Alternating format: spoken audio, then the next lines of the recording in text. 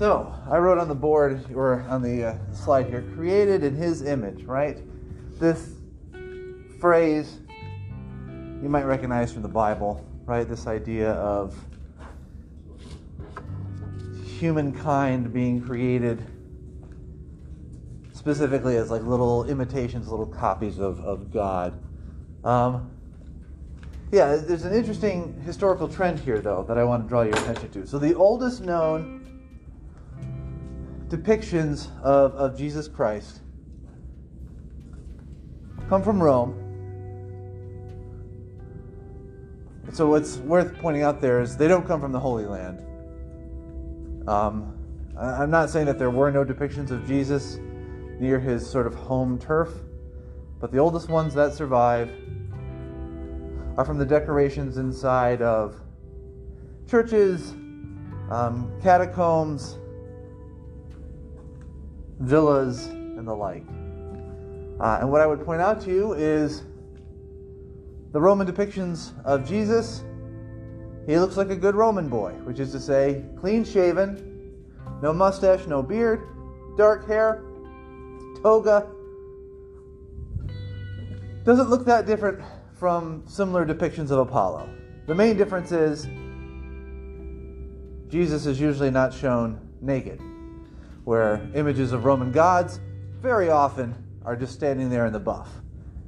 Jesus at least has a toga on. I don't think I have to remind you that this is not the image of Jesus most of us grow up seeing. Now, I'd also point out that most Roman religious art is very closely related to the pre-Christian art. So like depictions of Christian scenes are done in the same style and manner as those of pre-Christian scenes. The only thing that's changing is the story that's being told. So instead of the story of the trials of Heracles, we have the miracles of Jesus. Instead of the story of, the life of Dionysus, instead we'll have the virgin birth and crucifixion of Jesus. So it's similarly kind of mythological content.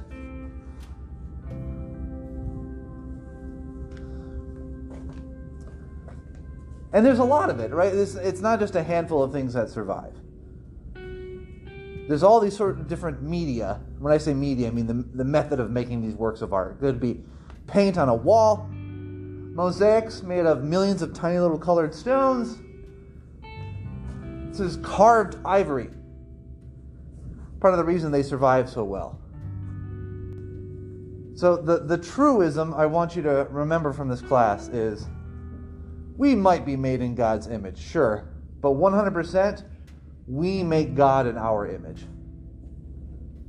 Religious art never tells you what the religious figure looks like. It tells you what the artist looks like throughout time. Which is why what Jesus looks like changes from age to age and place to place, because all it's ever really doing is telling me what the person drawing the picture looks like. Because religious art is not historical, it's devotional. Right? It's a form of worship. It's not focused on this sort of attention to historical detail. And it can't be, because that would be almost profaning the sacred. That would be taking the divine and assuming that it's just like the everyday. It isn't only true about religious art. I should make this clear. All devotional art, particularly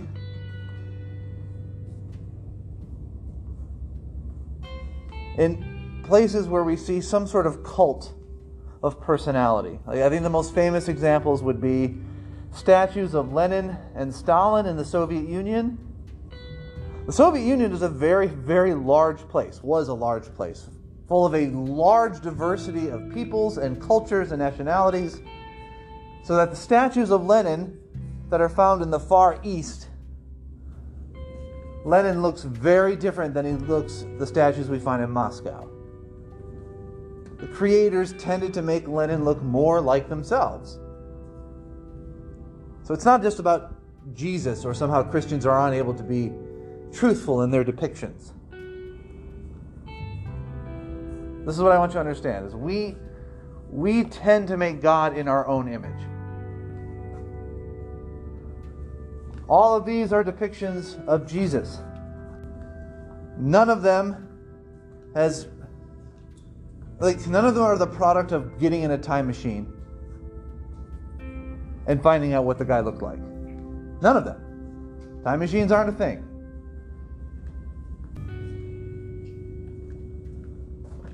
People who tell me this is the product of science, sure, why not? This is the product of people saying, what do people in Palestine look like today? And do we assume that that has not changed in 2,000 years? We should not assume that. I don't really care. The problem is people assuming they know what any historical person looked like. And if you're using religious art to figure this out, again, it's not only Jesus, okay? All religious or devotional art takes on this trend, right? If I want to look at depictions of the Buddha, look very different depending on which country I'm looking at. They're devotional, they're not historical.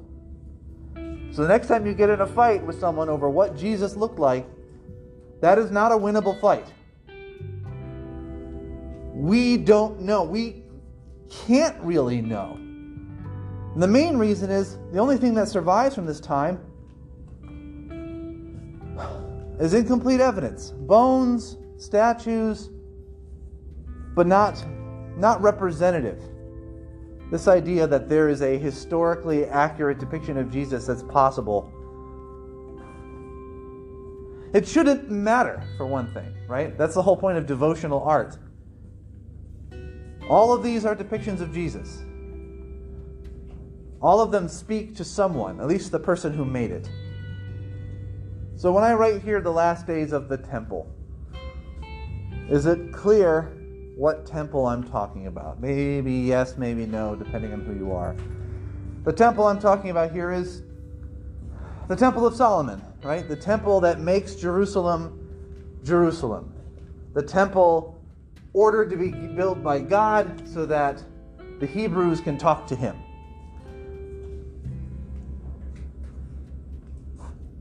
In a certain mindset, one could argue that no Hebrew/Jewish person has been able to really talk to God since the temple came down, because the laws of Moses make it very clear that is the only place that true worship and honor can be given to God, because that's the only place you can do a sacrifice.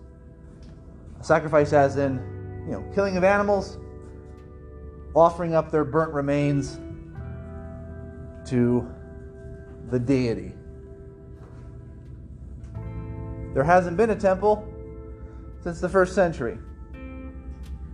The reason I tell you this is it is impossible to understand the importance of Christianity in the 1st century without understanding what it represented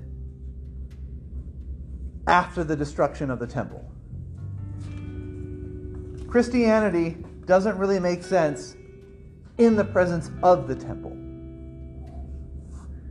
It's sort of like a replacement religion, if you will.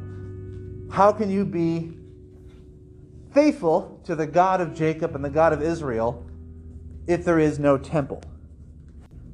The homeland of Jesus, called the Christ, the Anointed One of God, is a newly conquered Roman province. Now, in a modern sense, you could say that makes Jesus a citizen of the Roman Empire, but citizenship in Rome was a very sticky category. The rights of citizenship were given to very few people.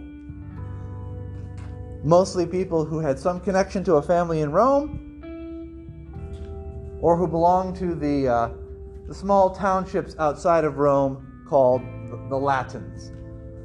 Needless to say, if you're in the Holy Land, unlikely you're going to fit into those categories. So, roughly 60 years before the birth of Christ, Rome had invaded, conquered Jerusalem, put a puppet on the throne, their own king, loyal to them, who then named a new high priest. And this is how Rome ruled most of its provinces. They didn't really want to have direct rule because they understood that the local people would fight against it. You want to find some local person who's willing to work with you. But by the time of around the birth of Christ, those local rulers were so hated and so feared by the local people of what we call the Holy Land now. Rome basically said, enough with this, and they sent in their own governor. So there's still a king, there's still a high priest, but the rule of the area is in direct Roman hands from someone who is a citizen of Rome, someone who is coming from the center of power. This is a painting from the 1470s, okay? This is not what the Temple of Solomon looked like. We don't really know what the Temple of Solomon looked like, but this is this understanding of this kind of initial desecration, this initial conquest of Jerusalem. It was kind of a big deal. This is the lifetime, if you will, of the first Christians following Jesus. It is a religion of the oppressed. It is a religion of the recently conquered. It is the religion of the colonized. It is not a religion of power. It is not a religion of independence. And in this regard, I would say this is what it has in common with Judaism, which in many ways is also a religion of the oppressed, a religion of the colonized. Why is Rome here at all? Because they are very concerned about the growing Parthian Empire. The Holy Land is sort of caught in between military campaigns coming from central Rome against the Parthians. The poor Armenians are stuck in the middle, so they maintain independence much longer. Already you look at the years, right? We've moved beyond the life of this person called Jesus. Because the short matter of it is, there isn't a whole lot of historical evidence that a historical person named Jesus existed. I'm not saying he didn't. I'm just saying, if we're looking at records that survive from the 30s, none of them mention someone named Jesus. But there's so little that survives from that period that's not really proof of anything. What we do know is, within 30 years or so of the death of this man, the Holy Land begins a wholesale civil war trying to throw off Roman rule.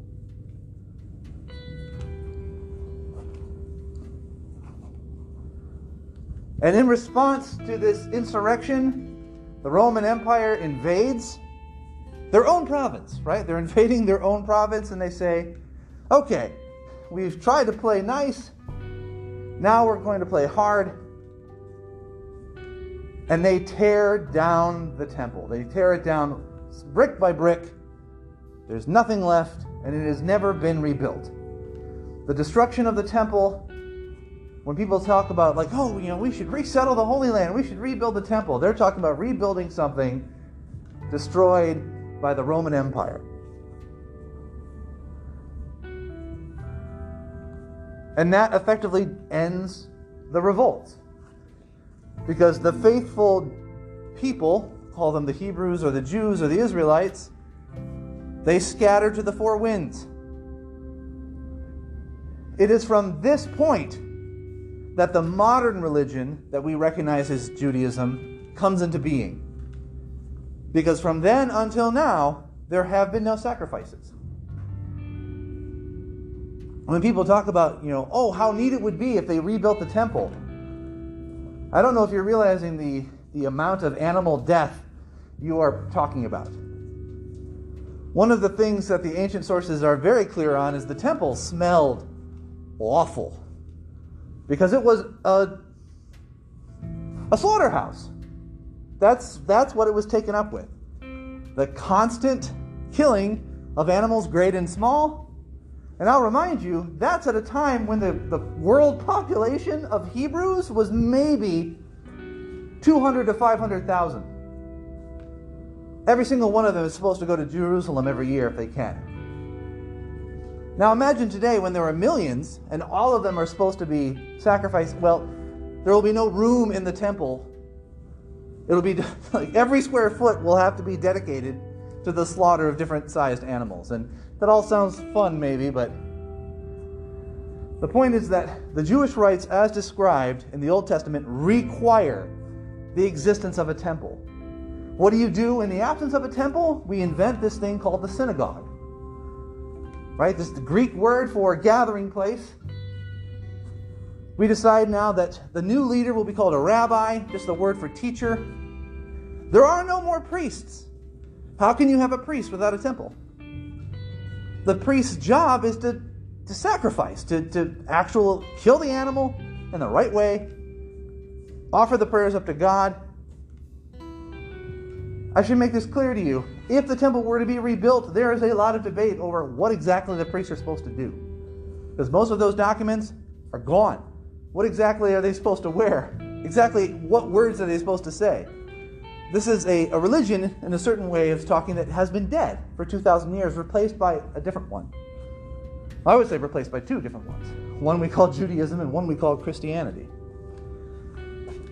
Because Christianity, its main body of believers in that first century are Jewish people without a temple. In many respects, what we understand as the first generation of Christians are these wandering, homeless Israelites who have no way to talk to God. And it's at this point that Hebrew begins its steady decline, becoming essentially a dead language. Yes, it is a living language today. That is a totally different story. It is reborn, recreated.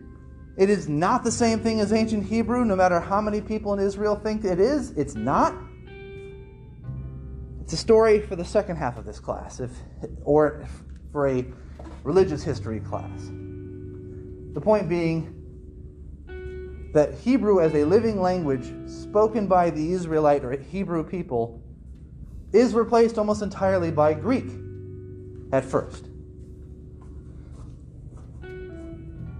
So, the remnants of the temple, right? It is as it has been since the Roman Empire. All that's left is the wall that's built into the side of this hill. That's why this wasn't torn down, because it's basically a retaining wall.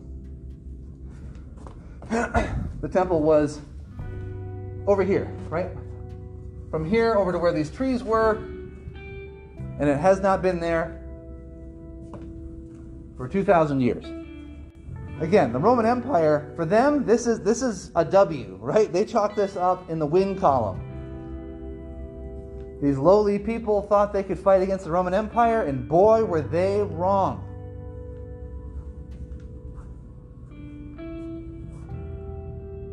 The victory over the Jews is not something that the Romans are shy about. This is a major victory for them. Like, look, this is what we can do. We can wipe out entire peoples, entire religions. So if we talk about what Christianity means in this context, you begin to understand, oh, well, you don't need a temple. That's great. Actually, the gospel reading this week was wherever 2 or 3 are gathered, there I am in their midst. Yeah, that's kind of a big deal in a post-temple world. It doesn't matter where you are. There's no place. There's no Jerusalem.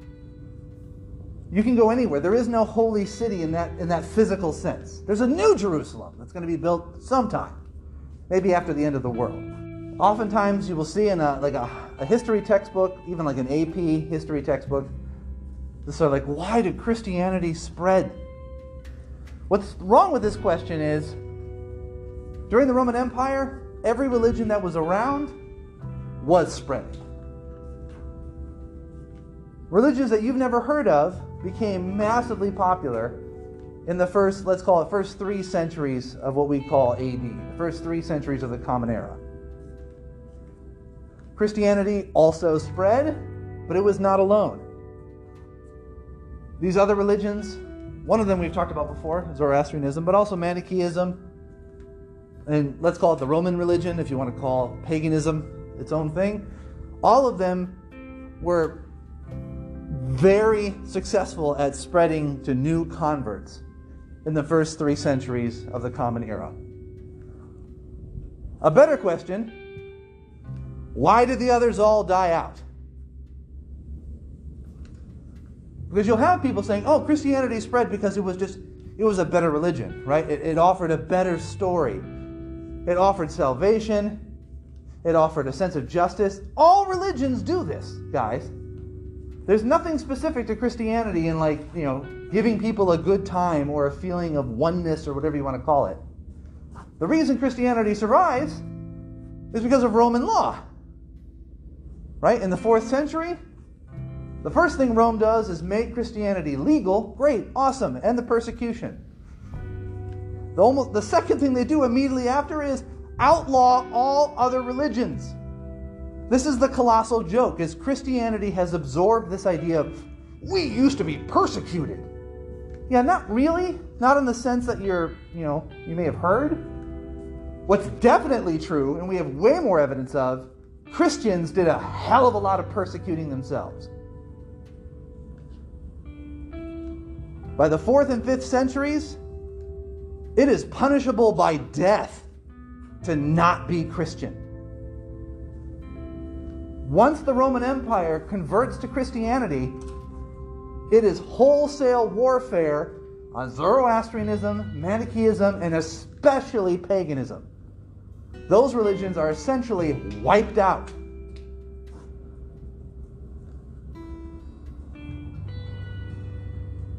Do you see what I mean when I say asking why did Christianity spread? Why is that a misleading question? All the religions spread.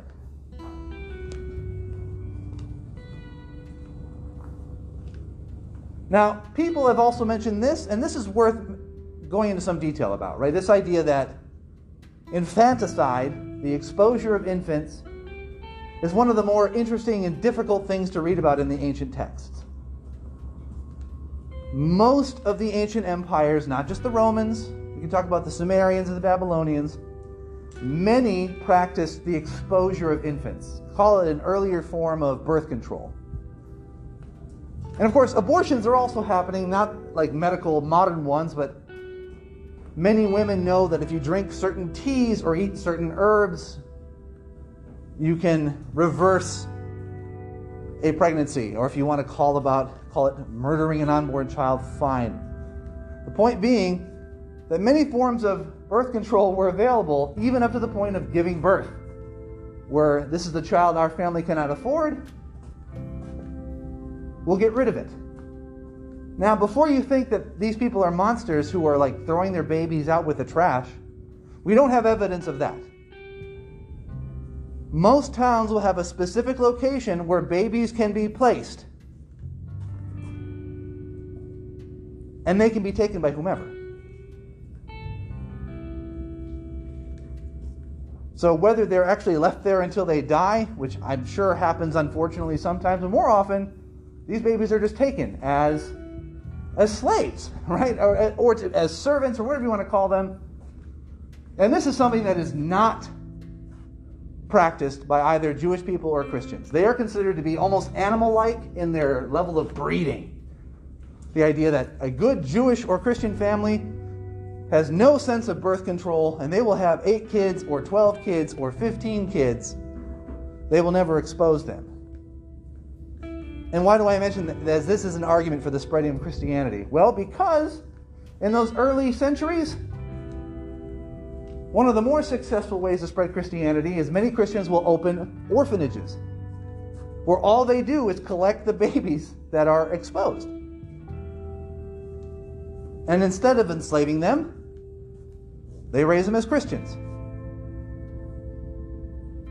My novel argument in the ongoing and never-ending abortion debate would be, wouldn't it be awesome if people wanted to put their money where their mouth was and let's say, let's just have the same thing again. Pay any woman who wants to live in luxury for 9 months, and then we'll take the kid off their hands, just like the ancient Roman Christians used to do. Don't see that happening anytime soon. Okay, so let me be clear to you. What I'm going to be sharing with you are the dates as understood by archaeologists, sociologists, anthropologists, and historians. By our best guess, of the 4 books, the 4 Gospels, Mark seems to be the oldest. There are older books, which we now consider, quote-unquote, the Apocrypha. That doesn't mean that they're fake or lies necessarily, but they were not accepted once we get into the 300s by the majority of Christians. Matthew and Luke are very closely related to the point where probably the same author is responsible for most of both of them. The Gospel according to John is the last. It is the most interesting in terms of its poetry and symbolism. I'll tell you what, I am not trained enough to discuss the specifics of the books of the Bible. Luke and the Acts of the Apostles are by the same author, and it seems likely that they were started first. That someone started writing them maybe in the 40s or 50s. But that's just guessing off of the internal evidence within the books. In terms of surviving pieces of paper, Mark is the oldest. And by oldest, I mean dating to about 40 years after the death, crucifixion, resurrection, etc.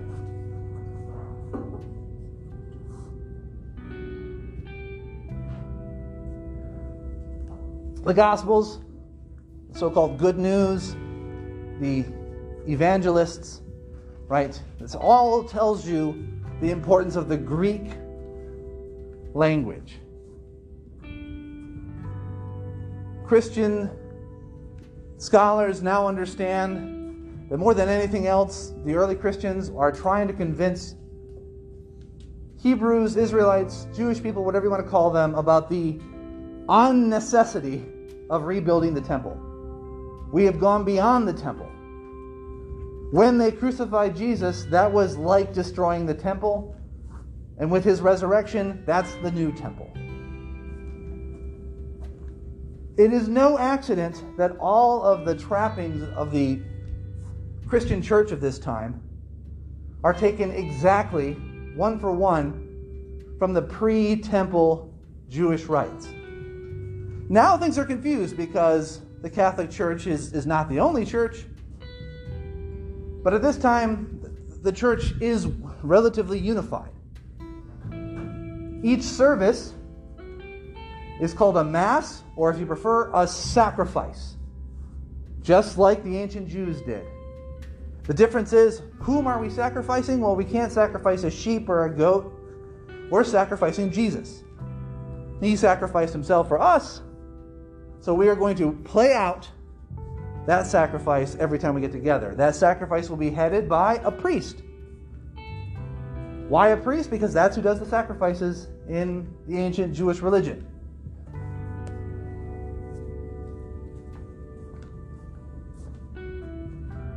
Many people will point out that this early religion is a religion of slaves. And while that is true, Greek is not only the language of the slaves, it is also the language of education in the Roman Empire. So I don't want you to think that Christians are 100% oppressed. Because there are many people of means, scholars, professors of this time who were also converting to Christianity.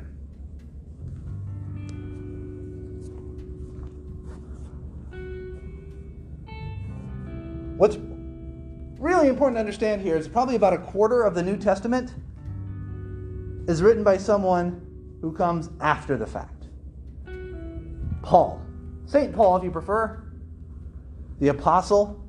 But it's interesting to call him an apostle when he was not there for the passion. He was not there for the resurrection. He comes after. And if you were to divide up the New Testament into that stuff written by Paul and that stuff not written by Paul, they do sound like they're talking about two different religions.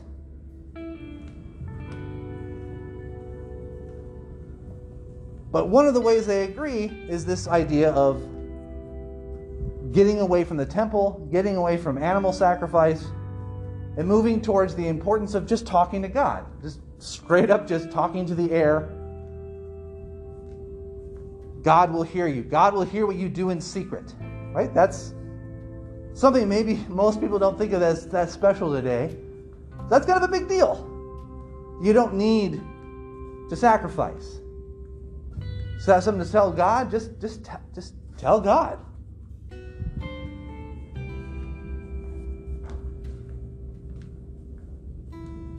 Now, when I said that the early church was more unified, that's largely a result of there just being so few Christians. With the increase in population comes the increase of fighting. And I would argue that that's just a function of humanity. 2 people or 20 people or 200 people can agree much better than 2 million people.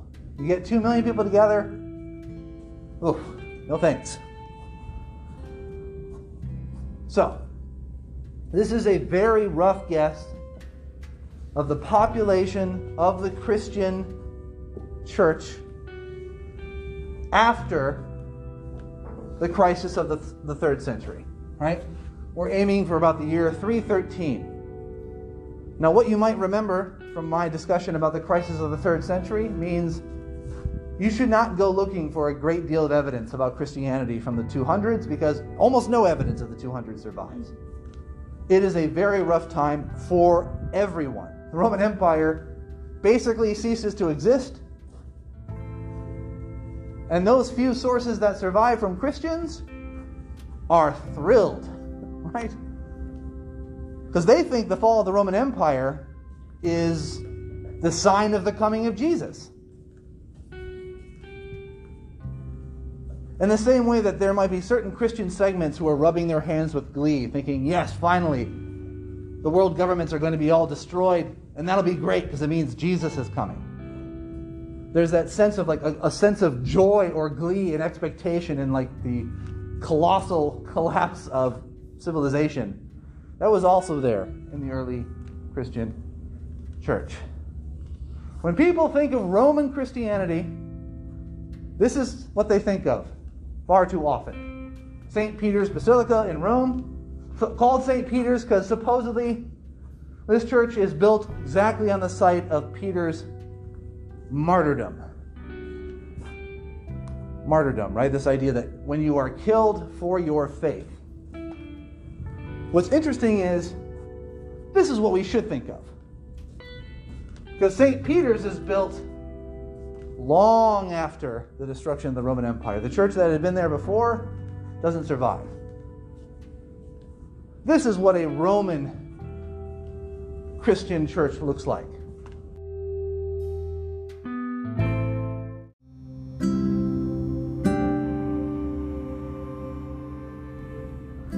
Edward Gibbon is the author of a book that I doubt any of you have ever read. And in full honesty, I have never read the entirety of it.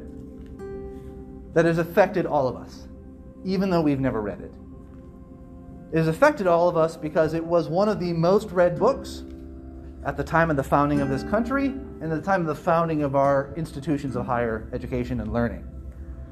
So that the first teachers and the first professors in this country, and not just this country, read his work and understood it as something approaching truth.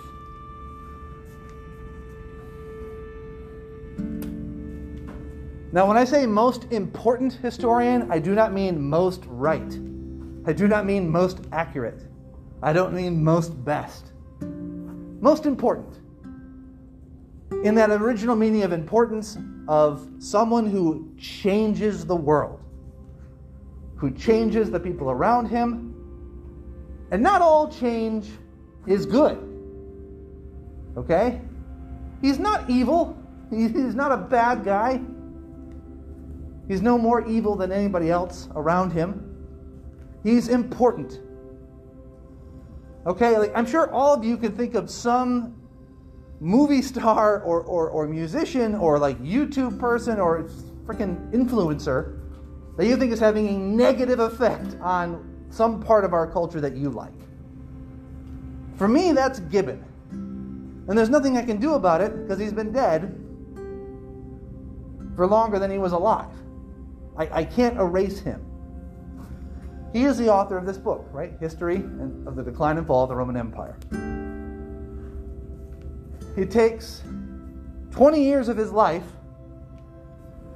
to write this thing. It is the most anti-Semitic, anti-Catholic, Enlightenment era thing you can imagine. The Roman Empire, the reason that we hold Rome up as this paragon of logic and virtue owes a lot to this man.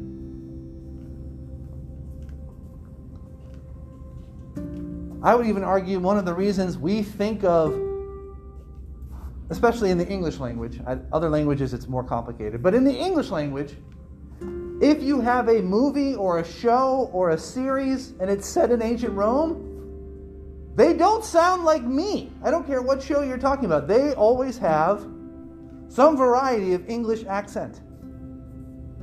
And it's great because they'll use very high London accent for the elites and some sort of low rural accent for the slaves or the soldiers. There's this very strong sense that the British Empire is built on this Roman model. And so I should say, why is his book so immensely influential? Why is it so important? Because it tells its audience what they already believe. The British Empire is the rebirth of the Roman Empire.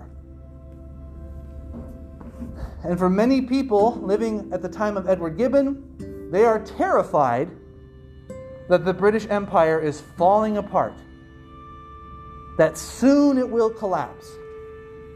And it will collapse just like the Roman Empire, and for the same reasons. Namely, people are becoming too religious. That is Gibbon's main thesis. Religion is stupid superstition, and it killed the Roman Empire. So let me make this very clear to you. He could not be more wrong. The British Empire in his lifetime is nothing compared to what comes later. True, the British Empire has now collapsed. It's not because of religion. More than anything, I'd say it's because of colonization and the effects of World War II. But the height of the British Empire is 100 years after his death, when he is thinking that when he's alive, it's going to fall any minute now. One of the things he is most afraid of is the rise of small Protestant churches, specifically the Methodists, though not only them. And he's convinced that that is going to completely cripple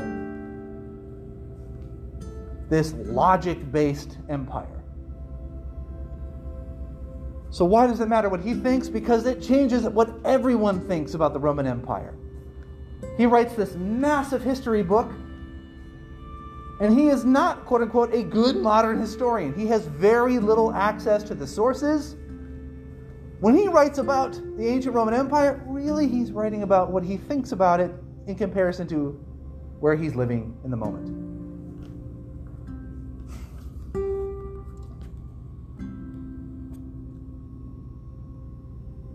So he gives a nice little bullet point list.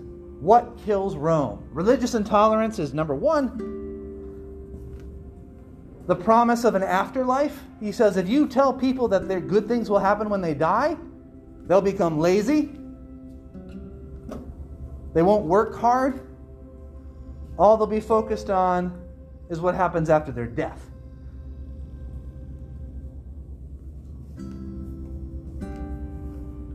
He also thinks that the miraculous cures promised by the Christians are a major problem in the fall of Rome. It makes no sense because miracle cures have always been around.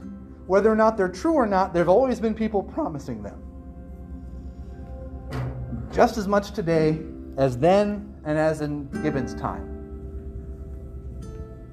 He also thinks, and so austere here might be an unfamiliar word, austere in the sense of strict, austere in the sense of uptight, a prude, right? Because the early Christians, he thinks, hated sex and hated drinking and partying, right? That is what killed the Roman Empire. It was much better when everybody just had a little bit more fun.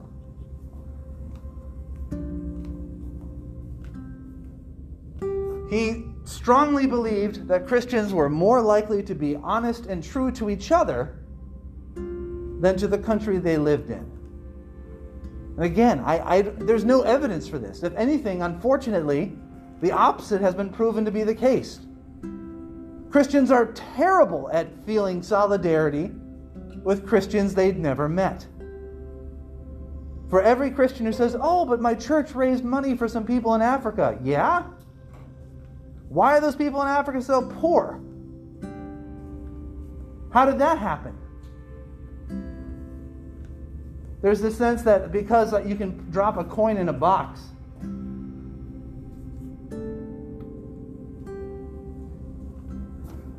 and this is another strange thing. He believed that Christianity was too hierarchical, too ordered. This system of priests and bishops and popes, he thought that was absolutely a source of weakness. Sure, maybe it is, but that comes out of the Roman Empire. This kind of hierarchy is a product of ancient Jewish religion colliding with Roman rule. So if you think that Rome is this, paragon of organization, attacking these Roman-era organizations strikes me as a little strange.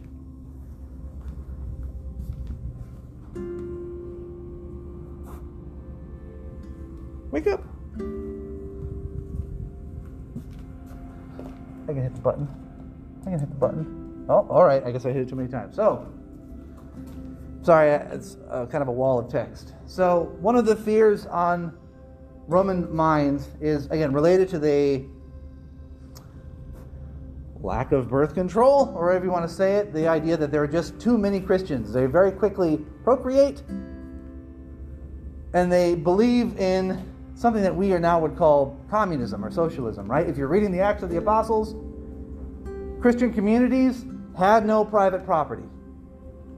To join the Christian community meant to turn over all of your assets and share them with every single person in that community. I'm saying that because it's easy for you to see, right? Open up a Bible, go to the Acts of the Apostle, which is our best source on what was life like amongst the early Christians, and you can read Paul tell us, hey, this wealthy family wanted to join the church, and we all welcomed them in. We baptized them.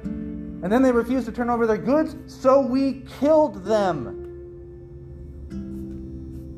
It's in the Bible, right? There's this sense of total lack of personal ownership. If you need something, the church will give it to you. If you have something, you should give it to the church. That's kind of terrifying to the Roman Empire, right? If you believe in, having scarcity, you can't have rich people without poor people. I say it again for the people in the back. You can't have rich people without poor people. And if you want to be rich, well, who doesn't want to be rich? To the people of Rome, Christianity was a superstitio, which is to say a superstition. Now we think of superstition as harmless. Right? Like, I have lucky socks I wear. I don't walk under a ladder. If something bad happens, maybe I'll say salt and I'll throw it over my shoulder or something. Superstitions to the Romans were not harmless. They were the work of witches. Are you woken up yet? Yes. Okay. I would argue that martyrdom is something almost universal in world cultures, but is often considered to be very specific to Christianity. I'm not really convinced that that's the case. I think all people value someone else sacrificing themselves for the group. But I will say that the Bible, at least the New Testament, makes it very clear, there is nothing better. Right? Whatever horrible person you are, whatever sins you've committed, you could be a monster. But if you find a way to die for your faith, or more importantly for someone else's faith, that's it. Clean slate. All is forgiven. That is the ultimate redemption. And that's everywhere in our media, right? When people talk about this or that show and how someone has a great character arc, 100% of the time, that character arc, if it is called great, ends in their redemption. Probably their death, probably for someone else. So, were Christians thrown to the lions? This is kind of a big question, because if I talk about Christianity in the Roman Empire, martyrdom is a big deal. There's a sense that, well, yeah, the Romans really, really, really hate Christians. It's against the law. Christians are meeting in secret, because if they don't, they'll be picked up and marched to the Colosseum and set on fire or chopped up into little pieces or fed to the lions or whatever. So, sure, I guarantee you, yes, some Christians were thrown to some lions, but probably not the way you're imagining. I really like this piece of art. This is pretty amazing how graphic you can be with just little rocks. That's somebody who was having his face eaten by a cheetah or something. Yikes. So this is a form of punishment. This is a form of punishment common in the Roman Empire, not only for Christians, called damnatio a bestias, right? Basically, you are damned to be eaten by beasts. And it's not specific. It could be dogs. Very often it was dogs. That's pretty awful too. If you have more money and you want a little bit of a show, it'll be a rare, exciting beast. You'll be eaten by hippopotami. You'll be trampled by giraffes. You'll be stomped to death by elephants. You'll be eaten by a lion. This aspect of the Roman Empire is probably one of the most enduring cultural legacies today. Even today, we consider judgment and the legal system as a source of entertainment and sort of how to teach people lessons. That is not universal in the world. It's not. Many cultures consider judgment to be a private affair that should never be publicized, that to do so is uncouth, uncultured. The Romans thought the opposite. If a judgment happens behind closed doors, it's not a judgment. Even if it doesn't end in death, okay? Not all judgment ends in death. But it should be public. It should be fun. It should teach a story or a lesson. And so when you see someone thrown to the wolves or the dogs or the cheetah, there is someone else off here who's the MC, holding the Roman equivalent of a microphone, whatever, shouting, explaining what's happening and why. I would argue that one of the most interesting changes in our legal system that's happened probably in the last 150 years, we have slowly moved away from public executions. Public executions have been a mainstay of Western culture from the Roman Empire almost till today. The last public execution in this area, I mean Roanoke, happened less than 100 years ago. I don't mean lynching. Lynching is bad. I mean public execution where there's a jury and a trial and a judge who says, They should die by hanging until dead, and we will build a gallows in the center of town, and everyone should come and watch. Lynching is bad enough, but the idea where like it's under the flag of the law, under the color of law, we are going to hang people in public or shoot them or stone them to death. It's interesting to me that this has changed. Now we consider execution as something that happens behind closed doors. You know, you go to a prison. If you see an execution, it's because you either work there or sadly you were somehow personally connected to the crime. So, Tacitus is a historian who lives right around the time of Christ. And he writes about the persecutions of the Christians. He's our main source on them. He's not Christian, but he does think that the empire is being too harsh on them, but it is very specific. Why are they being persecuted? Because the emperor, Nero, blames them for a fire.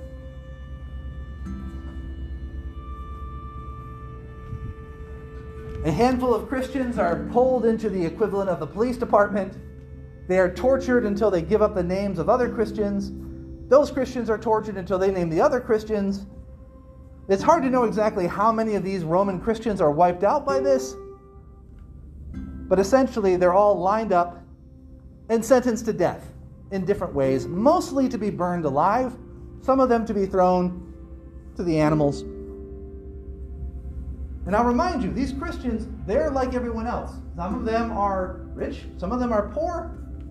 They're all living in Rome. These are not people from Jerusalem. These are not people from Syria. These are people from the city of Rome.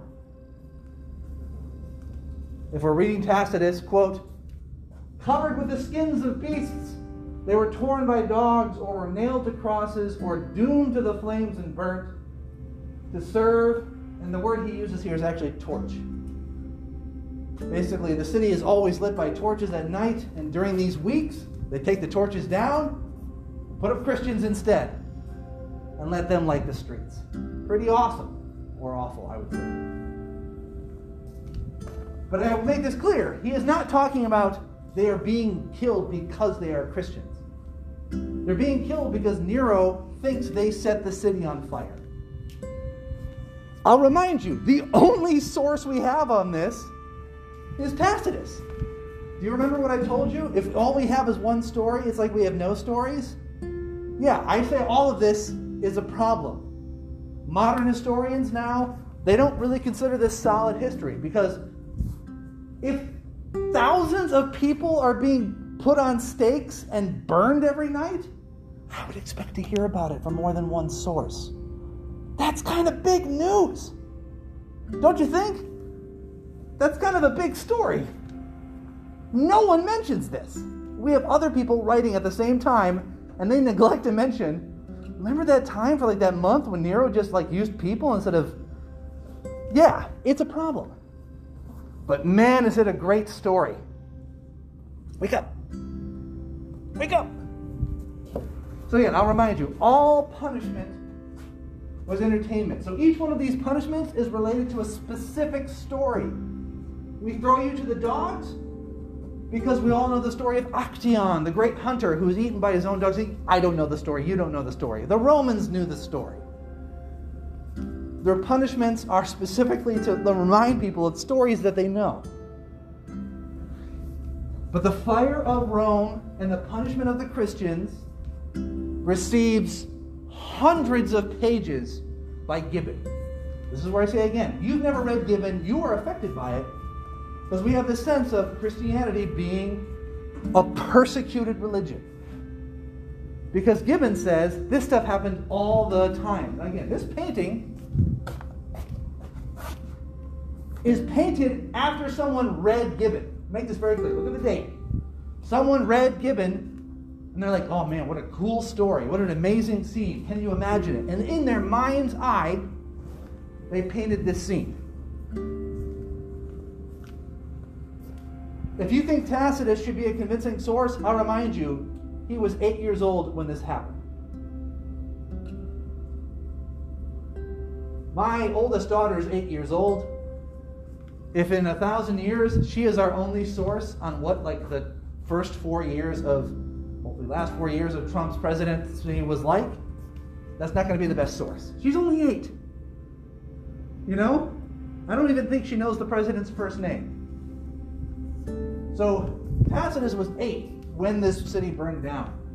He tells us, nothing else tells us, he tells us 2/3 of the city burned down. He tells us the city burned for 2 weeks. And he tells us Nero blamed the Christians. He doesn't know why. He doesn't know what evidence was collected. But this is a story that has been told over and over again since Gibbon. Like, here they are. Tie the Christians up. Here's Nero sitting on his throne, waiting to give the orders to light them up. I'm not saying that I know this didn't happen. I'm saying this is a great example of a story, like so much in the news, so much in your own life. People are not going to stop and wait for the evidence. They're not going to be bothered to, like, can you prove that this happened? Like, no, that's, like, I'm sure it did, right? Because they all hated the Christians. Well, why do you think that? How do you know that? What is the evidence for this? Now, this is the part where I explain that the Christian church itself collects some evidence from this time. Unfortunately, most of the evidence in the church itself, if it dates from this time, it's wholly religious in nature. Actual histories of the persecution are not written until centuries after the fact. So we don't really have eyewitness accounts of mass level persecution of the Christians. But we do have really good accounts of the persecution of other people by the Christians. And that's the story that we don't teach our children. We don't teach them, hey, there used to be a time when, like, the Roman Empire was this amazing mixture where there were Jews and Manichaeans and pagans and Zoroastrians and Christians, and yeah, they all, I mean, maybe they didn't like each other, but they lived side by side. You get to the year 500, no. Nope. It's Christian only. And if you're not Christian, you are a suspect, and probably you should leave. So, there is little evidence that the sheer act of being a Christian, quote unquote, was a crime.